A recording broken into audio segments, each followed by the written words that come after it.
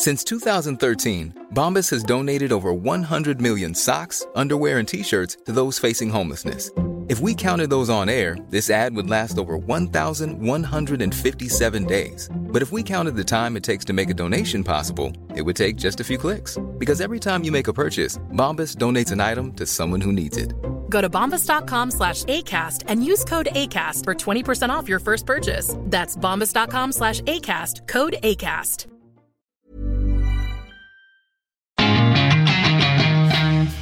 Jag är en troende person, idrottare. Jag går inte i kyrkan varje söndag. Jag är inte medlem i massa föreningar eller församlingar, utan jag har bara min tro man ber innan man går och lägger sig, och man tackar för det man har, och man är tacksam och för familj, vänner, polare, tränare i teamet, idrottare, sådana grejer och försöker bara få en trygghet i det, och sover man gott.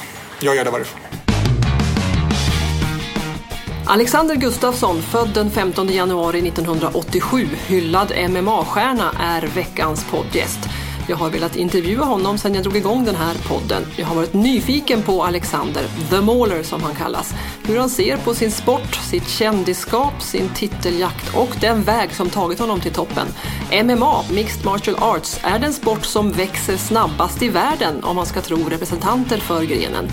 Det var nära att jag fick träffa honom tidigare i höstas, men då tackade han nej, eller teamet runt honom tackade nej. Men dagen innan han åkte till USA på träningsläger inför matchen mot Anthony Johnson nu på Tele2 Arena fick jag en intervju. Via den PR-byrå som har UFC som kund, Ultimate Fighting Championship är organisationen som arrangerar galorna och titelmatcherna. PR-byrån bestämde tid med Alexanders team som gav klartecken. Och sen åkte jag till All Star Gym i Stockholm och gjorde intervjun. Och förutom Alexander så satt alltså 2 av hans managers med vid bordet. Och några meter bort satt PR-byråns representant.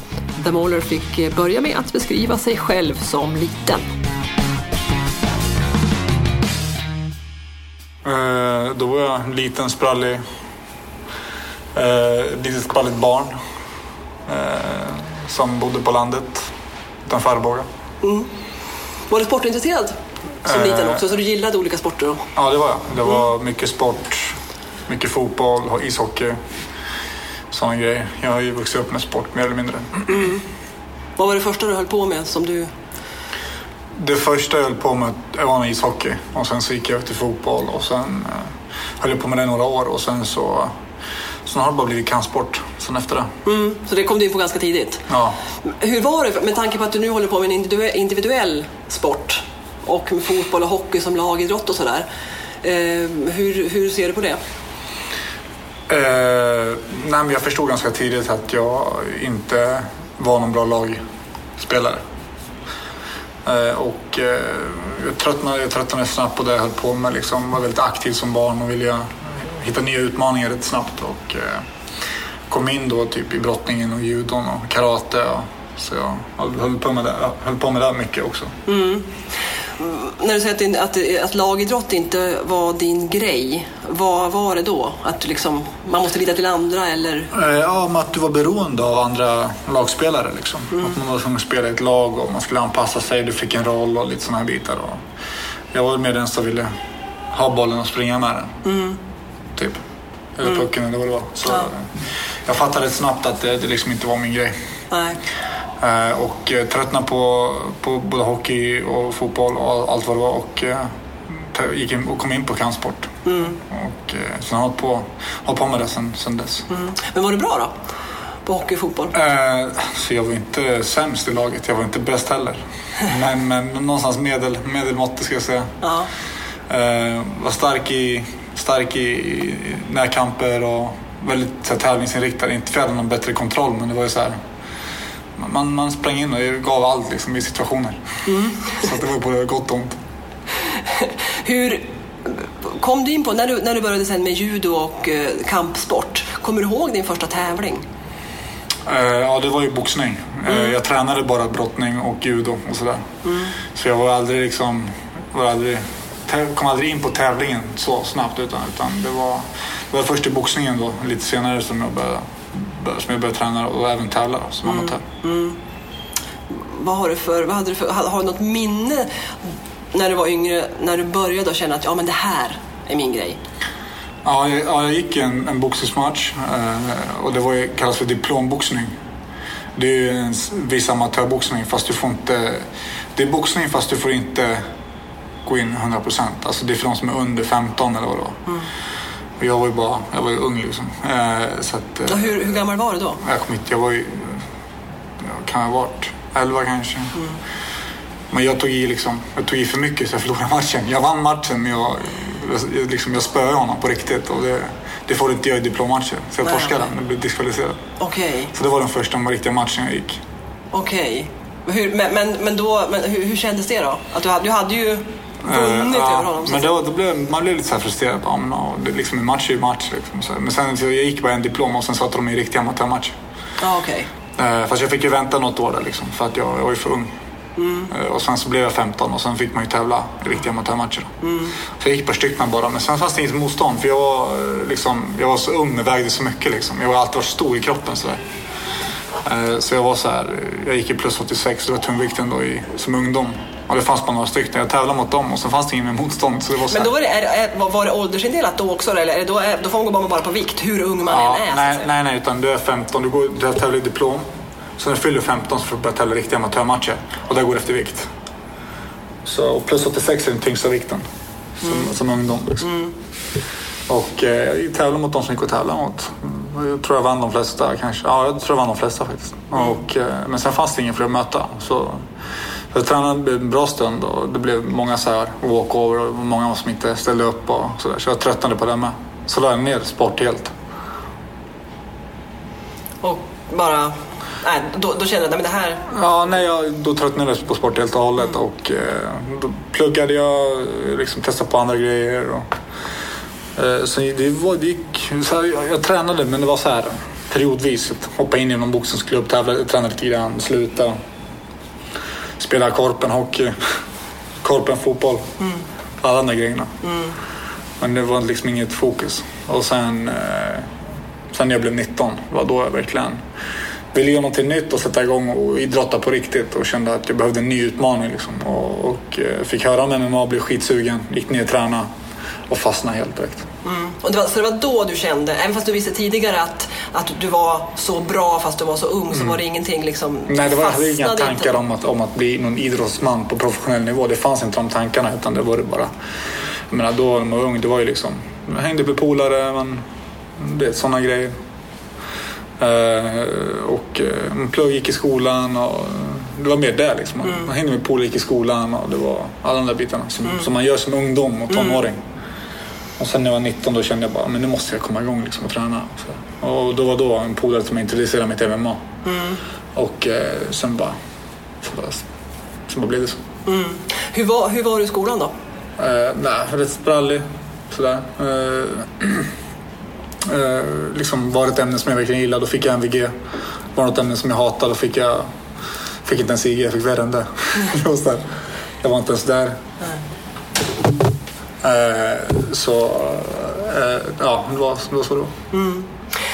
Okej, men när du sen drog igång din karriär på allvar, hur snabbt upptäckte du då att det här är jag bra på? Det gick rätt fort för jag kom in i nybörjargruppen i MMA då och tränade 6 månader en termin. Och sen direkt efter den terminen så fick jag kliva upp i elitgruppen och träna med de som tävlar aktivt. Det var så jag utvecklades, så de var bättre än mig. Så de tog ner mig, de drog ut mig och det var ju en fight varje dag i den här klubben liksom. Man bara körde på liksom. På vilket sätt att det var en fight? Nej, men det var ju fight för att liksom, för en utveckling och liksom för att komma helskinnad därifrån. De var ju så mycket bättre än mig. De har ju tränat i flera år liksom. Jag hade precis börjat. Det var så mycket av liksom, sporten man inte kände till. Och för mig var det bara boxning. Det var ju det jag kunde väl där liksom. Men så var det brottning och tog ner backen, brottade ut mig, grapplade ut mig. Man lärde sig det där, började tävla som amatör där med, vann mina matcher. Så de gick 4-5 matcher bara som amatör, så de till proffs direkt. Och det var tidigt 2007. Och så jag tävlade som proffs sen dess. Men trots att du, när du var nybörjare, fick ta ganska mycket, att de verkligen tog ner dig och bröt ner dig och byggde upp det så att säga. du visste redan då att det här kommer att bli bra? Jag tyckte det var kul. Det var en utmaning. Liksom. Jag fick stryk. Det var liksom en utmaning för mig. Jag ville liksom bli bättre än dem. Så på den vägen det var. Så man lärde ju sig liksom allt eftersom. Och menar, folk sa ju till mig under tiden då, men du har talang, det här ska du satsa på, det här är du duktig på. Så att man tog åt sig där och sen körde man bara på.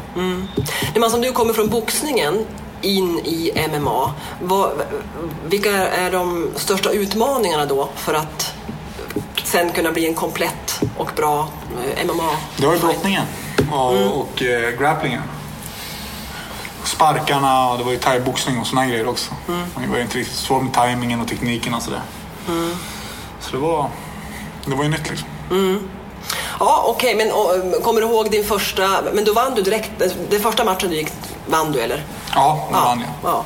Och många efter det också, eller hur? Ja, så vann jag torskade inte en enda match. Nej. Fram tills min andra match i UFC. Hur viktigt har det varit för dig just den grejen att vinna och att prestera och visa att här var jag bäst, här vann jag också? Det är jätteviktigt för mig.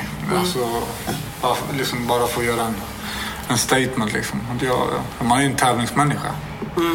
Så man söker efter en perfektion som inte finns. Och det är det som motiverar en liksom, hela tiden. Man vill bli så bra som möjligt. Så för mig att få tävla och vinna, det var liksom ett statement på att jag är bättre än mitt motstånd, jag har utvecklats.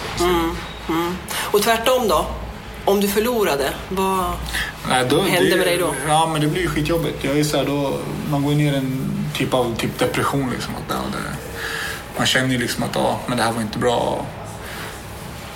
MMA är en sån sport också. Du kan inte bara ta det liksom. Du kan inte bara, vi hade ett dåligt race, men nästa helg kör vi nytt, eller nästa månad. Det är liksom varje förlust som professionell MMA-utövare betyder ju en väldigt setback. Alltså man förflyttas ju, man drar ju tillbaka liksom, till nästan scratch. Så måste man bygga upp sitt rekord igen för att sen få nya chanser till titlar och sådana saker. Världsmässiga titlar. Så det går inte bara ha en dålig dag, utan då har du du faller ju tillbaka i din karriär, som man säger. Så det är väldigt dåligt. Så för mig när jag torskade första gången, det var bara antagligen bita sur äpplet, fortsätta kriga eller ge upp liksom, skita i. Och jag fortsatte. Men hur länge sitter en förlust i då? Jag är inte så långvarig eller så här långsiktig om, utan det gick över ganska fort. Det var ett par dagar och så var jag på någon vecka som var jobbig liksom. Så var man tillbaka på banan. Man är rätt folk runt sig så. Ja, vad betyder det? Vi sitter här, vi har sällskap också under intervjun här. Alltså, du har ett team runt dig. Vad betyder det? Teamet betyder ju allt. Det är ju som sagt en one-man show. Det är en individuell sport. Du går in där och du tävlar själv. Men samtidigt så är det ju ett stort team bakom dig som inte syns.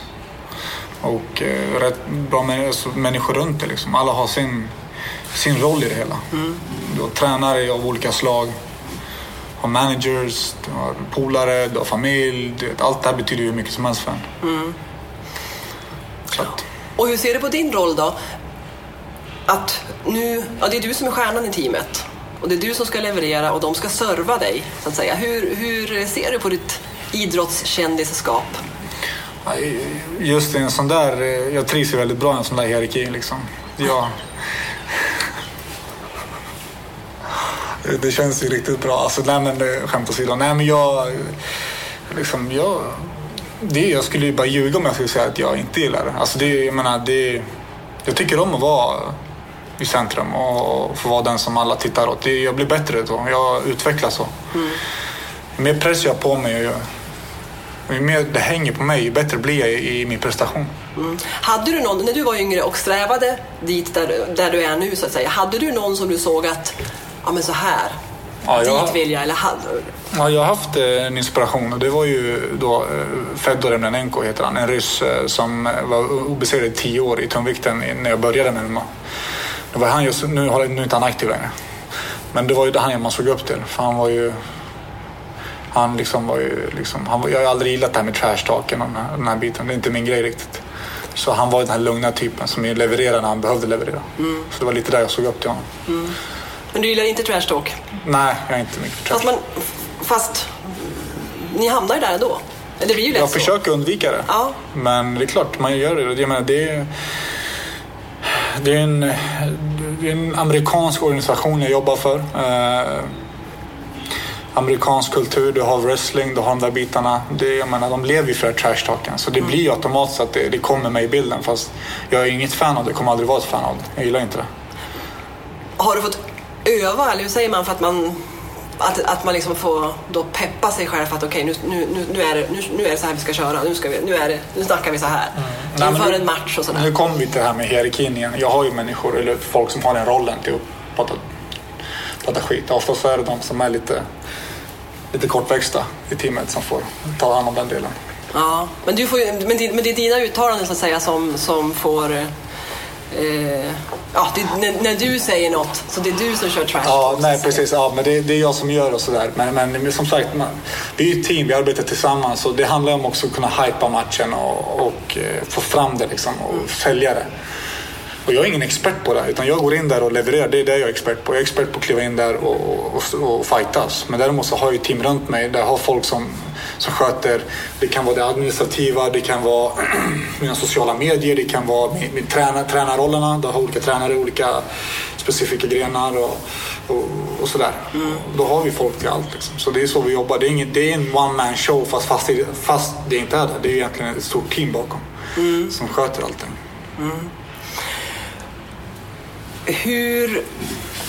Nu är vi nära nästa fight. Vilket läge är du i nu mentalt och... Rent mentalt så tar jag lite så dag för dag.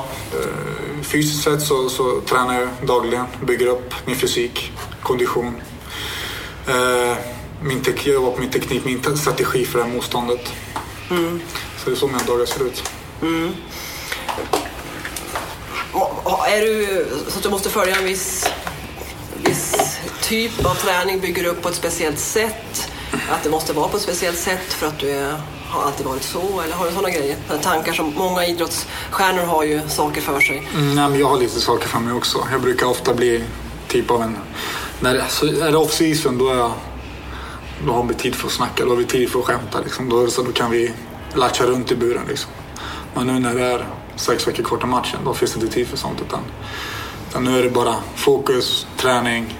Är vi i gymmet, då är det stenhård träning som gäller. Och det är fullt fokus. Och fokus på en strategi för mitt motstånd. Vad han är bra och vad han är svag i. Och då analyserar man mycket och det är bara det som gäller liksom. Så att man blir lite av en diva som en idrottare. Ja, men om du ser på hur du själv var för 10 år sedan och nu, hur har dels dina framgångar och din karriär och ditt kändisskap förändrat dig? Faktiskt så har det inte förändrat mig mycket alls. För riktigt. Nej, men det har inte förändrat. Jag tycker inte att jag har blivit förändrad. Jag menar, jag har varit mig själv alltid. Sen är jag beter mig på ett annat sätt i en annan miljö liksom. Om det är en match och det är såna här grejer och det är träning, då kanske inte jag är alltid trevlig i alla lägen liksom. Det är mycket press, men är det off-season, jag kan vara mig själv, jag behöver liksom inte fokusera på match, det är ingen press, men då är jag mig själv. Jag har alltid varit så här ända sedan jag var liten, anser jag. Jag hörde någon intervju där du sa att du trodde att du var nog ganska svår att leva med. Ja. Kanske jag kan vara ibland. Många av de som jag har intervjuat som just idrottsstjärnor som bara fokuserar på sitt. Du har din karriär, du har ditt mål, blir ju egoistiska så att säga.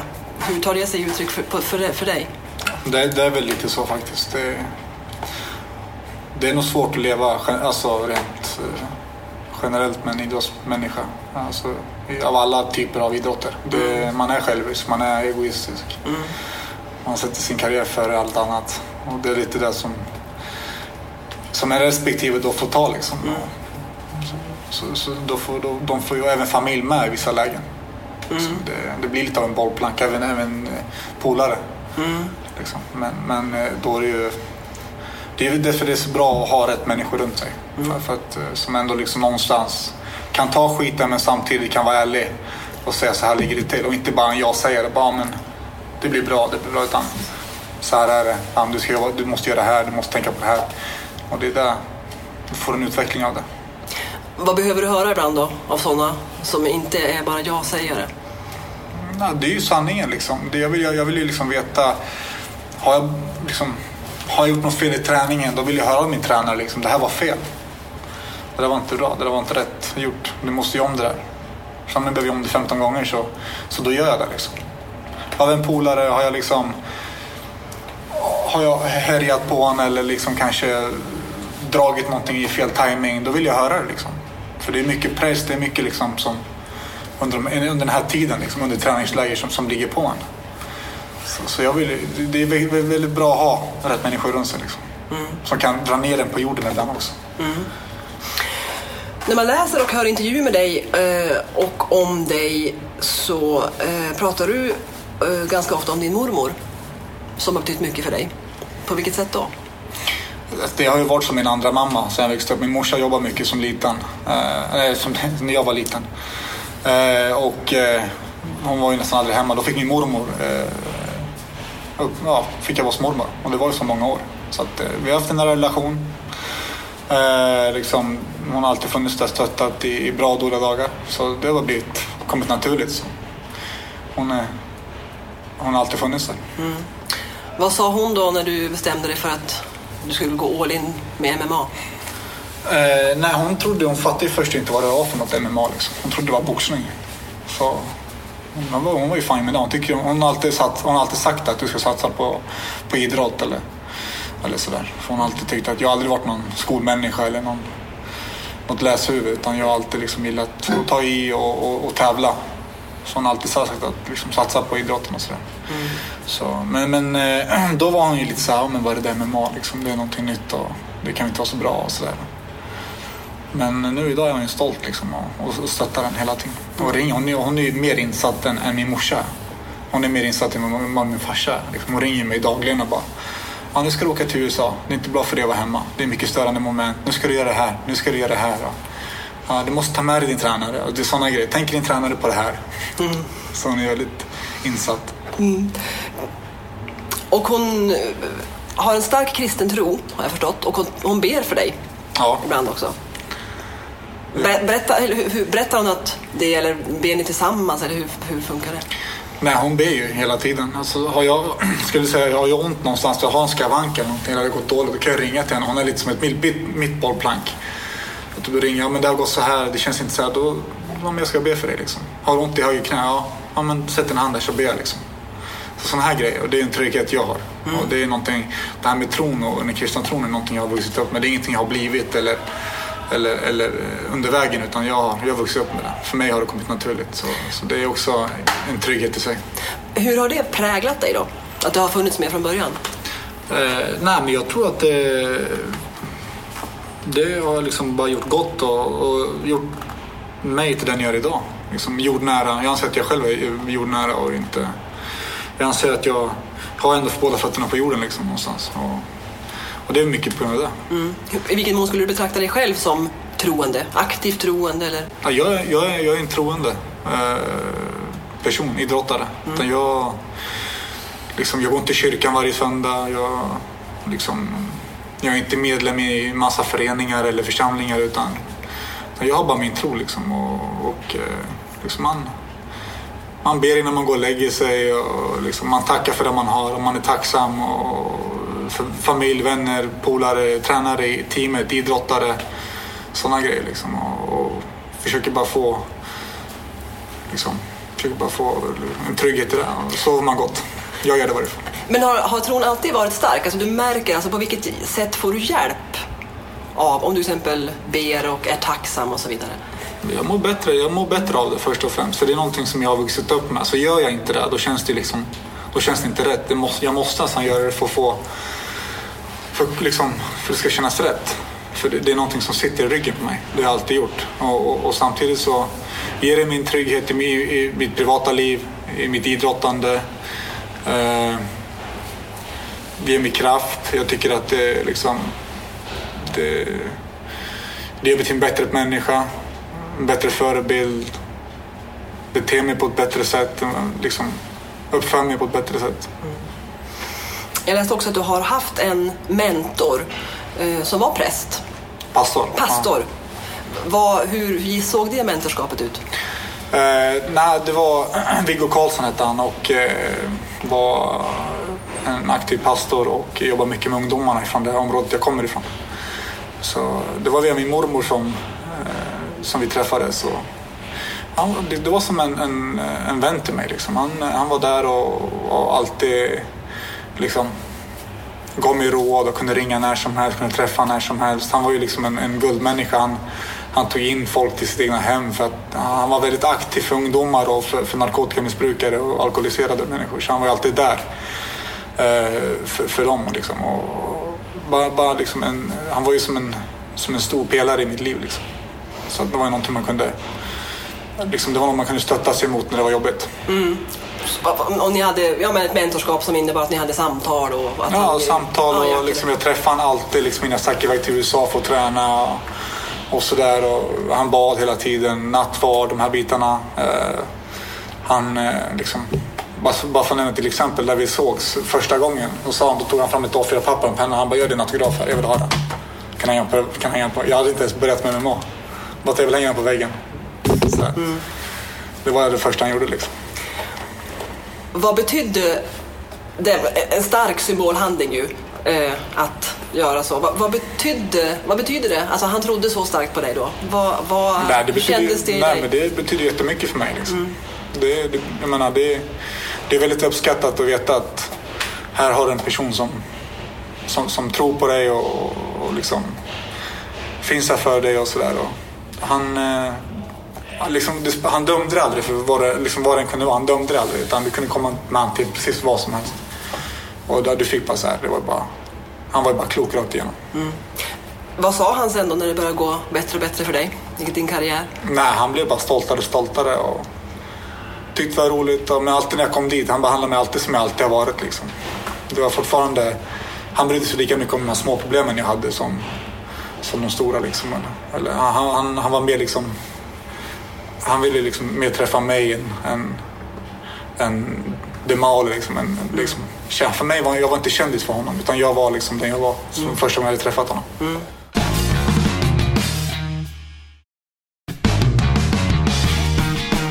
Alexanders väg till toppen har å ena sidan varit kantad av framgångar, men å andra sidan varit ganska krokig om man ska räkna med hela resan, inklusive en stökig tonårstid. Alexander dömdes för grov misshandel flera gånger under tonåren och avtjänade också ett fängelsestraff innan han rätade upp sitt liv. Hans bakgrund kommer ofta upp i intervjuer. Han var okänd när brotten begicks och han fick ordning på livet innan han började vinna matcher. Men det var inte alls självklart att det skulle gå bra. Han medger att MMA räddade hans liv. Jag hade inte mycket till mål, hade inte mycket fokus. Liksom, det var en ganska turbulent tid under ett par år som tonåring och det hade kunnat gått hur som helst egentligen om jag inte hade haft rätt stöd, rätt människor runt mig och sen hittat den här sporten. Men den här sporten kom mycket disciplin, ansvar, sådana grejer. Mm. Så att på det sättet så räddade det mig. Kommer du ihåg vägskälet? Som du säger att det kunde ha gått illa, men det gjorde inte det. Vägskälet och vägvalet du gjorde, kommer du ihåg när du stod där och tog beslut? Vilket håll du skulle ta? Ja, det gör jag. Mm. Vad kände du då? Vad var det som... Nej, jag kände bara liksom att nu bär eller brista. Det är bara vinna eller förlora liksom. Det var bara så. Det fanns inga andra alternativ. Det var allt eller inget liksom. Och då bestämde jag för att nu tar jag tag i det här och jag satsar allt jag har på det här. Mm. Men du sa tidigare att du hade inget direkt mål när du var yngre att du skulle bli stjärna eller så vidare. Så här.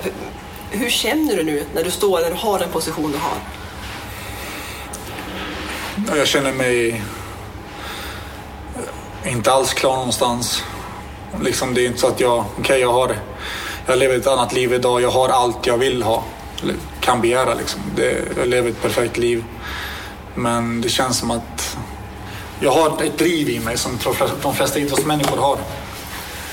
Som inte alla kanske har. Men det är driv om om driv, antagligen så kanske, för det varierar kanske för många vad drivet är, men för mig är det utmaningar liksom, och söka nya grejer liksom. Så jag känner att jag är långt ifrån klar liksom. Det är mer att hämta. Mycket mer att hämta och mycket mer att ta. Så att. Det är ju otroligt många, du har ju väldigt många fans, du är ju otroligt stor också på sociala medier. 115 000 på Instagram och över 100 000 på Twitter och så här. Och dina fans är många gånger unga. Vad skulle du säga till en ung kille eller tjej som känner att men jag vill bli som Alexander?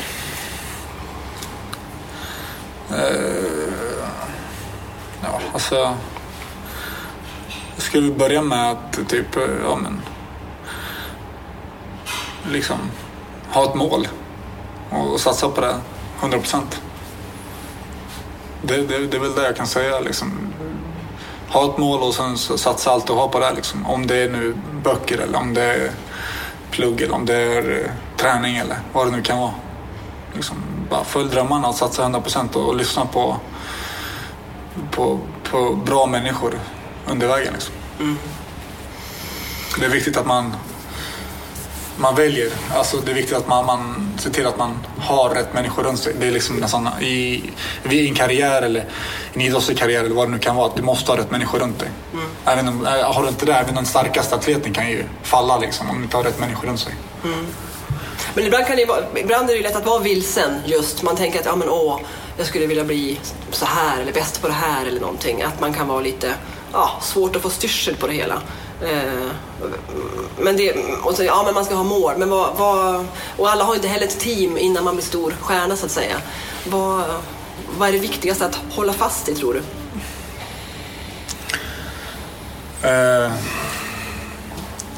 Alltså för mig så var det ju nästan för mig så var det ju ändå någonstans på vägen att ha en viss ödmjukhet och lyssna på de äldre och lyssna på instruktörer och lyssna på din lärare eller lyssna på de personer som har en bredare erfarenhet, en vishet, en klokhet och försöka vara ödmjuk till det och lyssna på det. Och ta in det liksom. Din styrka är den mentala biten, har jag också läst. Vad innebär det? Att jag är väldigt labil. Och utnyttjar det? Ja. Motståndarna blir rädda då, eller? Nej, alltså jag skulle säga att jag har inte så svårt med den här mentala grejen, utan vissa kämpar ju hårt med det som idrottare. Att det är liksom, de är väldigt känsliga när det kommer till den. De kan vara den bästa konditionen, göra den bästa prestationen ifrån sig på träning, men när det kommer till, när det väl gäller, då låser det sig mycket. Och där har jag aldrig haft något problem, och där fanns jag att jag är rätt stark där. Och jag känner ju mer press jag på mig, och ju mer folk förväntar sig av en, ju bättre blir jag. Det är liksom så jag funkar. Att liksom jag stärks av det istället för att ta det som en negativ grej. Ja, folk förväntar sig ganska mycket nu. Bland annat att du ska fylla Tele2 Arena nu. 30 000 ska komma, och de ska se dig huvudsakligen, och du ska leverera. Vad känner du inför den pressen? Jag känner ingen press alls. Jag ser det så här att jag ser inte... Jag har inte... Nu pratar jag om det här teamet igen. Jag ser inte att det är jag som ska fylla liksom arenan, utan jag ser mig enbart gå in i buren och leverera och vinna. Det är det jag börjar tänka på. Det är inte mitt jobb att fylla, utan där har jag ett team. Jag har folk som jobbar med det. Jag har managers, jag har folk, jag har som jobbar med det konstant. Vi jobbar som ett team liksom. Det är deras roll. Jag ska ändå tänka på att träna, gå in och leverera. Och jag menar, med en vinst så kan bara bra saker komma ifrån det. Det vore värre om man var helt... skulle göra allting på samma gång, så kliver man in och sen torskar du. Jag menar, då är allting helt onödan. Så jag fokuserar bara på en sak, gå in, kör min grej. Så har jag folk som ser till att pusha allt och dra hela lasset. Men du har inga tankar om att det måste gå bra, annars blir så här många besvikna och så vidare? I matchen? Ja, nej, precis. Nej, jag har inte det. Nej. Jag kliver in för att vinna. Sen hur jag vinner, när jag vinner, det får liksom, det får vi se. Men just nu, det enda jag har fokus på, det är mitt motstånd.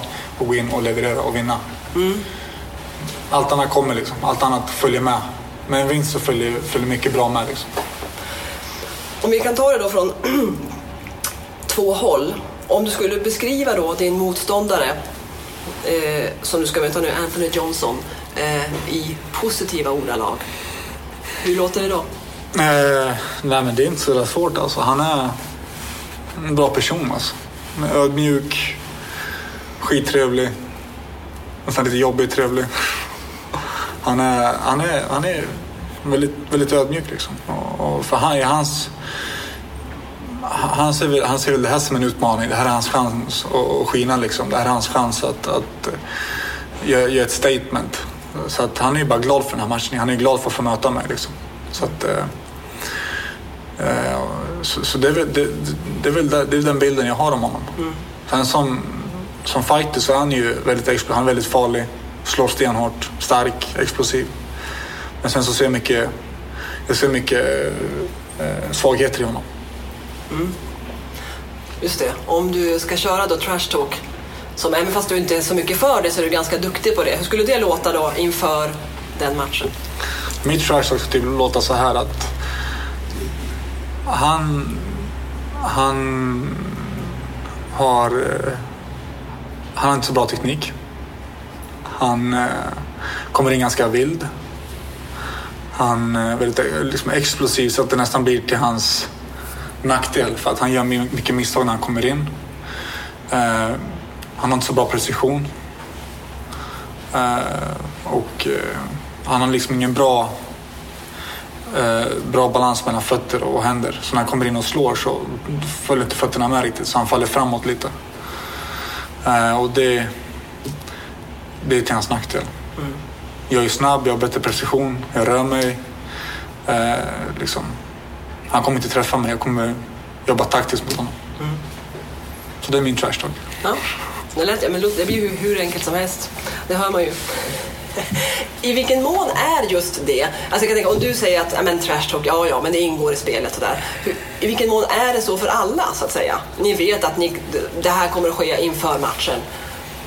Jag menar bara hur ni är mot varandra då, när ni förväntas säga vissa saker, och hur ni är när ni ses off camera, så att säga. Ja, men det är liksom natt och dag. Det är så här, när kameran är på. Sen det varierar mycket på vilken person det är också liksom.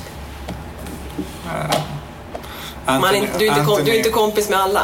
Nej, alltså jag håller en distans. Off camera, on camera, jag håller min distans innan match. Efter matchen, då kan vi köka en frukost typ. Det spelar inte med någon. Men det är ingenting personligt, så det är lugnt. Men så att det är lugnt. Men måste man ha kommit en bit upp i hierarkin för att kunna säga så? Eller är det på riktigt alltså att ni skulle kunna äta frukost? Nej, på riktigt.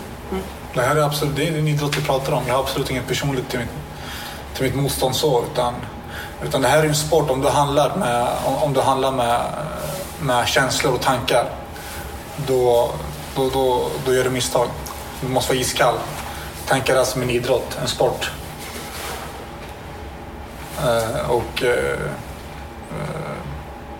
Då håller man håller sig kall liksom. För till exempel, jag har tränat ihop med Jimmy Manuwane. Han mötte i mars. Vann på knockout i andra ronden. Och nu tränar vi tillsammans. Käkar lunch. Och ute på krogen tillsammans. Det är liksom absolut ingenting personligt. Nu är vi bra polare. Han har rasat till mig, hur går det? Går allting bra?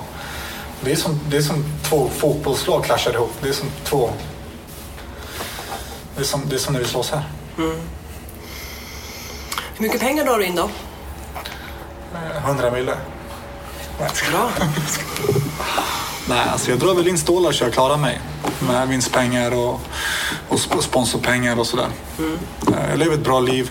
Behöver inte jobba. Samtidigt så måste man lägga pengarna rätt. Jag kommer inte kunna hålla på med det här livet ut. Så det gäller ju liksom att...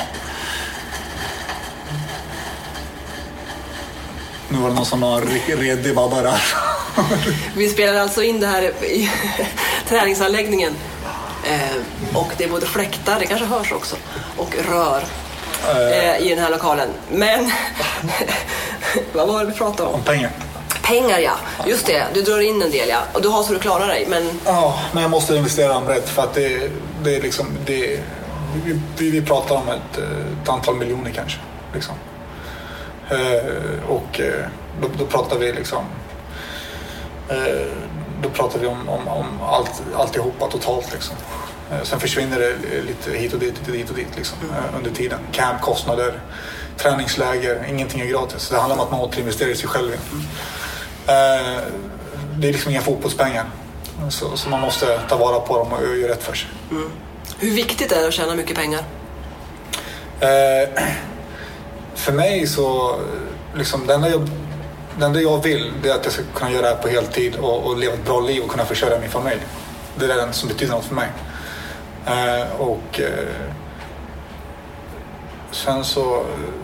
Sen så liksom behöver inte jag ha liksom flera 100 miljoner utan sen jag kan försörja min familj och leva ett bra liv så är jag nöjd. Men kalkylerar du någonting om jag måste gå så här många fighter för att klara mig och om du inte vill jobba mer i ditt liv så att säga, eller vad har du för horisont framåt där då? Man kan ju göra det, men jag gör ju inte det utan jag tar match för match lite. Jag tänker så mycket på framtiden, eller jag gör ju det delvis genom att försöka investera pengarna rätt, men samtidigt så är jag långt ifrån klar. Så liksom det är inte någon prioritet just nu, utan min prioritet är att vinna. Om jag vinner så kommer de där så kommer allt bra liksom. Kommer de bra grejerna. Och sen är det bara liksom, sen när jag känner mig att men nu har jag tröttnat på det, nu vill jag någonting nytt, då får man se över liksom, vad har jag, vad kan jag göra. Om du inte hade varit MMA-fighter, vad hade du gjort då tror du idag? Jag vet inte. Bra fråga. Jag har ingen aning faktiskt. Förmodligen så till repan här i diskussionen. Och längtat efter att bli MMA-stjärna då. Alltså i samma där det varit någonting liknande. Ja, när man brukar sparra så brukar det sitta ett gäng gubbar bredvid och titta lite och se hur det bara sökter ögonen på dem att de önskar att de vore där. Ja, de vill vara som dig. Hur känner ni för det? Det finns ju många så som vill vara exakt som dig. Som avgudar dig liksom. Hur känner ni för sånt? Det är ju... Jag tycker det är kul. Det är, jag menar, det ger mig en inspiration och motiverar mig liksom. Och folk ger mig cred för det jag gör och uppskattar det jag gör. Det motiverar bara mig. Så det är bra. Vi pratade om det tidigare att det här är ju inte som en rak serie. Det här är inte Champions League i fotboll eller någonting annat där man vet att man har satta datum. Det här är ju mer, alltså det är ju många färre fighter och det är liksom ett annat upplägg. Hur långt fram ser du nu din karriär? Jag vet inte. Jag är långt ifrån klar i varje fall. Så du får se, ta en match i taget. Liksom, så länge jag vinner så är det bra. Ja, det är bra. Ja, men du vill ju åt VM-titeln förstås. Det är mitt mål. Och där har du någon slags plan när det ska ske, eller? Ja, då är steg ett nu. Första hindret här strax. Jag slår Anthony Johnson nu och då hoppas jag på en titelmatch. De har sagt att jag ska få en titelmatch när jag slår honom. Så det är det jag kommer göra. Hur funkar det där? Vi som tittar på matcherna på tv, vi ser det som händer på tv. Och sen om man säger då, det kommer gå som du vill, du kommer att vinna den här matchen. Vad händer sen? Alltså väntan på en titelmatch och tidsperspektiv och så. Hur fungerar det? Det varierar ju helt. Så jag vinner nu, men så sen beror det på hur det känns. Jag menar, så länge man kommer du skadefri så är det ju, då är det ju bara att titta på den titelmatchen. Man är lite på hur ditt motstånd är, om han är redo. Sen behöver man ha ett camp, ett träningsläger, så vilket var i dryga 3 månader. Så vi pratar kanske till sommaren. Titelmatch sommaren. Är du aldrig rädd inför en match? Jo, det är man ju. Man är lite halvskraj. Vad är du mest rädd för då? Det är ju att få torska. Det är ju att förlora liksom. Mer det än smärtan, eller? Ja, absolut. Du känner inte så mycket smärta när du väl är igång liksom. Fast det är ju rejäla smällar. Jag tänker på det man ser. Alltså, ja, alltså det måste ju göra väldigt ont. Det gör inte det, för att liksom allt din motstånd kastar på dig, det ser ju du. Liksom, det är ju ingen tjuvsmäll, det är ingen tjuvtackling, det är ingenting sånt. Så allt som sker här. Jag har ju ett svar för det. Jag tränar ju på att försvara mig. Jag tränar mig för de situationerna. Jag kan till och med göra någonting bra utav att han attackerar mig. Fan in en smäll liksom, då får han det. Jag menar. Det är inget, man känner ju inte av det så, utan du är så fokuserad och liksom bara tänker på din uppgift liksom, så att det är ingenting du känner av. Sen efter matchen då kanske du känner fan vågen lite och sträckt ut armen lite kanske, eller blåmärke på benet eller något sånt, och då kommer det lite då efter matchen.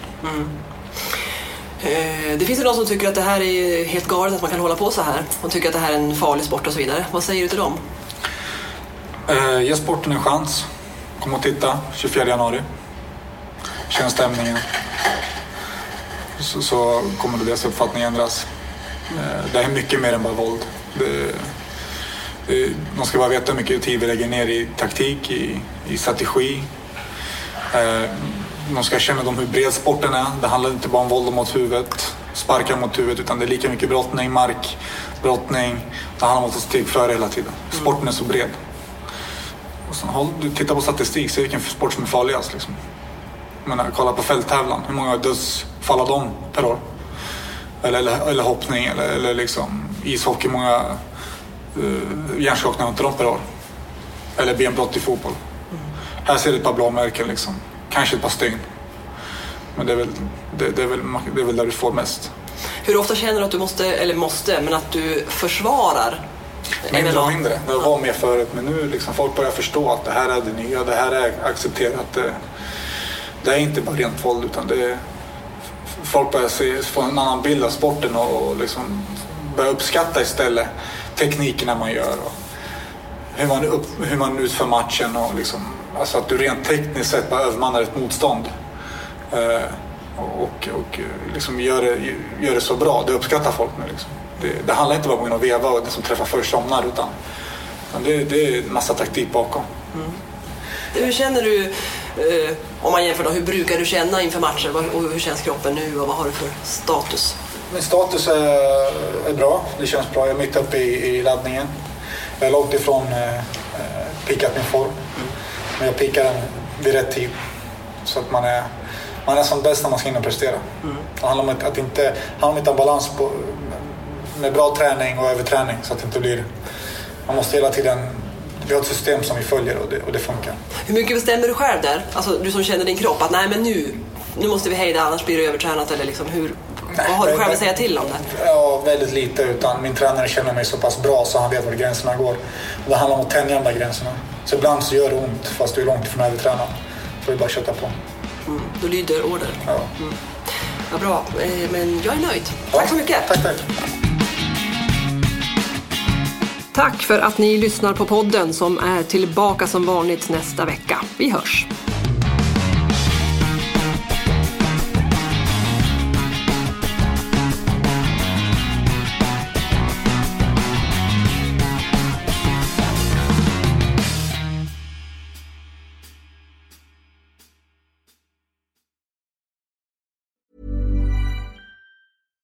When you make decisions for your company, you look for the no-brainers. And if you have a lot of mailing to do, Stamps.com is the ultimate no-brainer. It streamlines your processes to make your business more efficient, which makes you less busy. Mail checks, invoices, legal documents, and everything you need to keep your business running with Stamps.com. Seamlessly connect with every major marketplace and shopping cart. Schedule package pickups and see your cheapest and fastest shipping options from different carriers. With rates up to 89% off USPS and UPS rates. And with the Stamps.com mobile app, you can take care of mailing and shipping wherever you are. Make the same no-brainer decision as over 1 million other businesses with Stamps.com. Sign up with code PROGRAM for a 4-week trial, plus free postage and a free digital scale. No long-term commitments or contracts. That's Stamps.com. Code PROGRAM.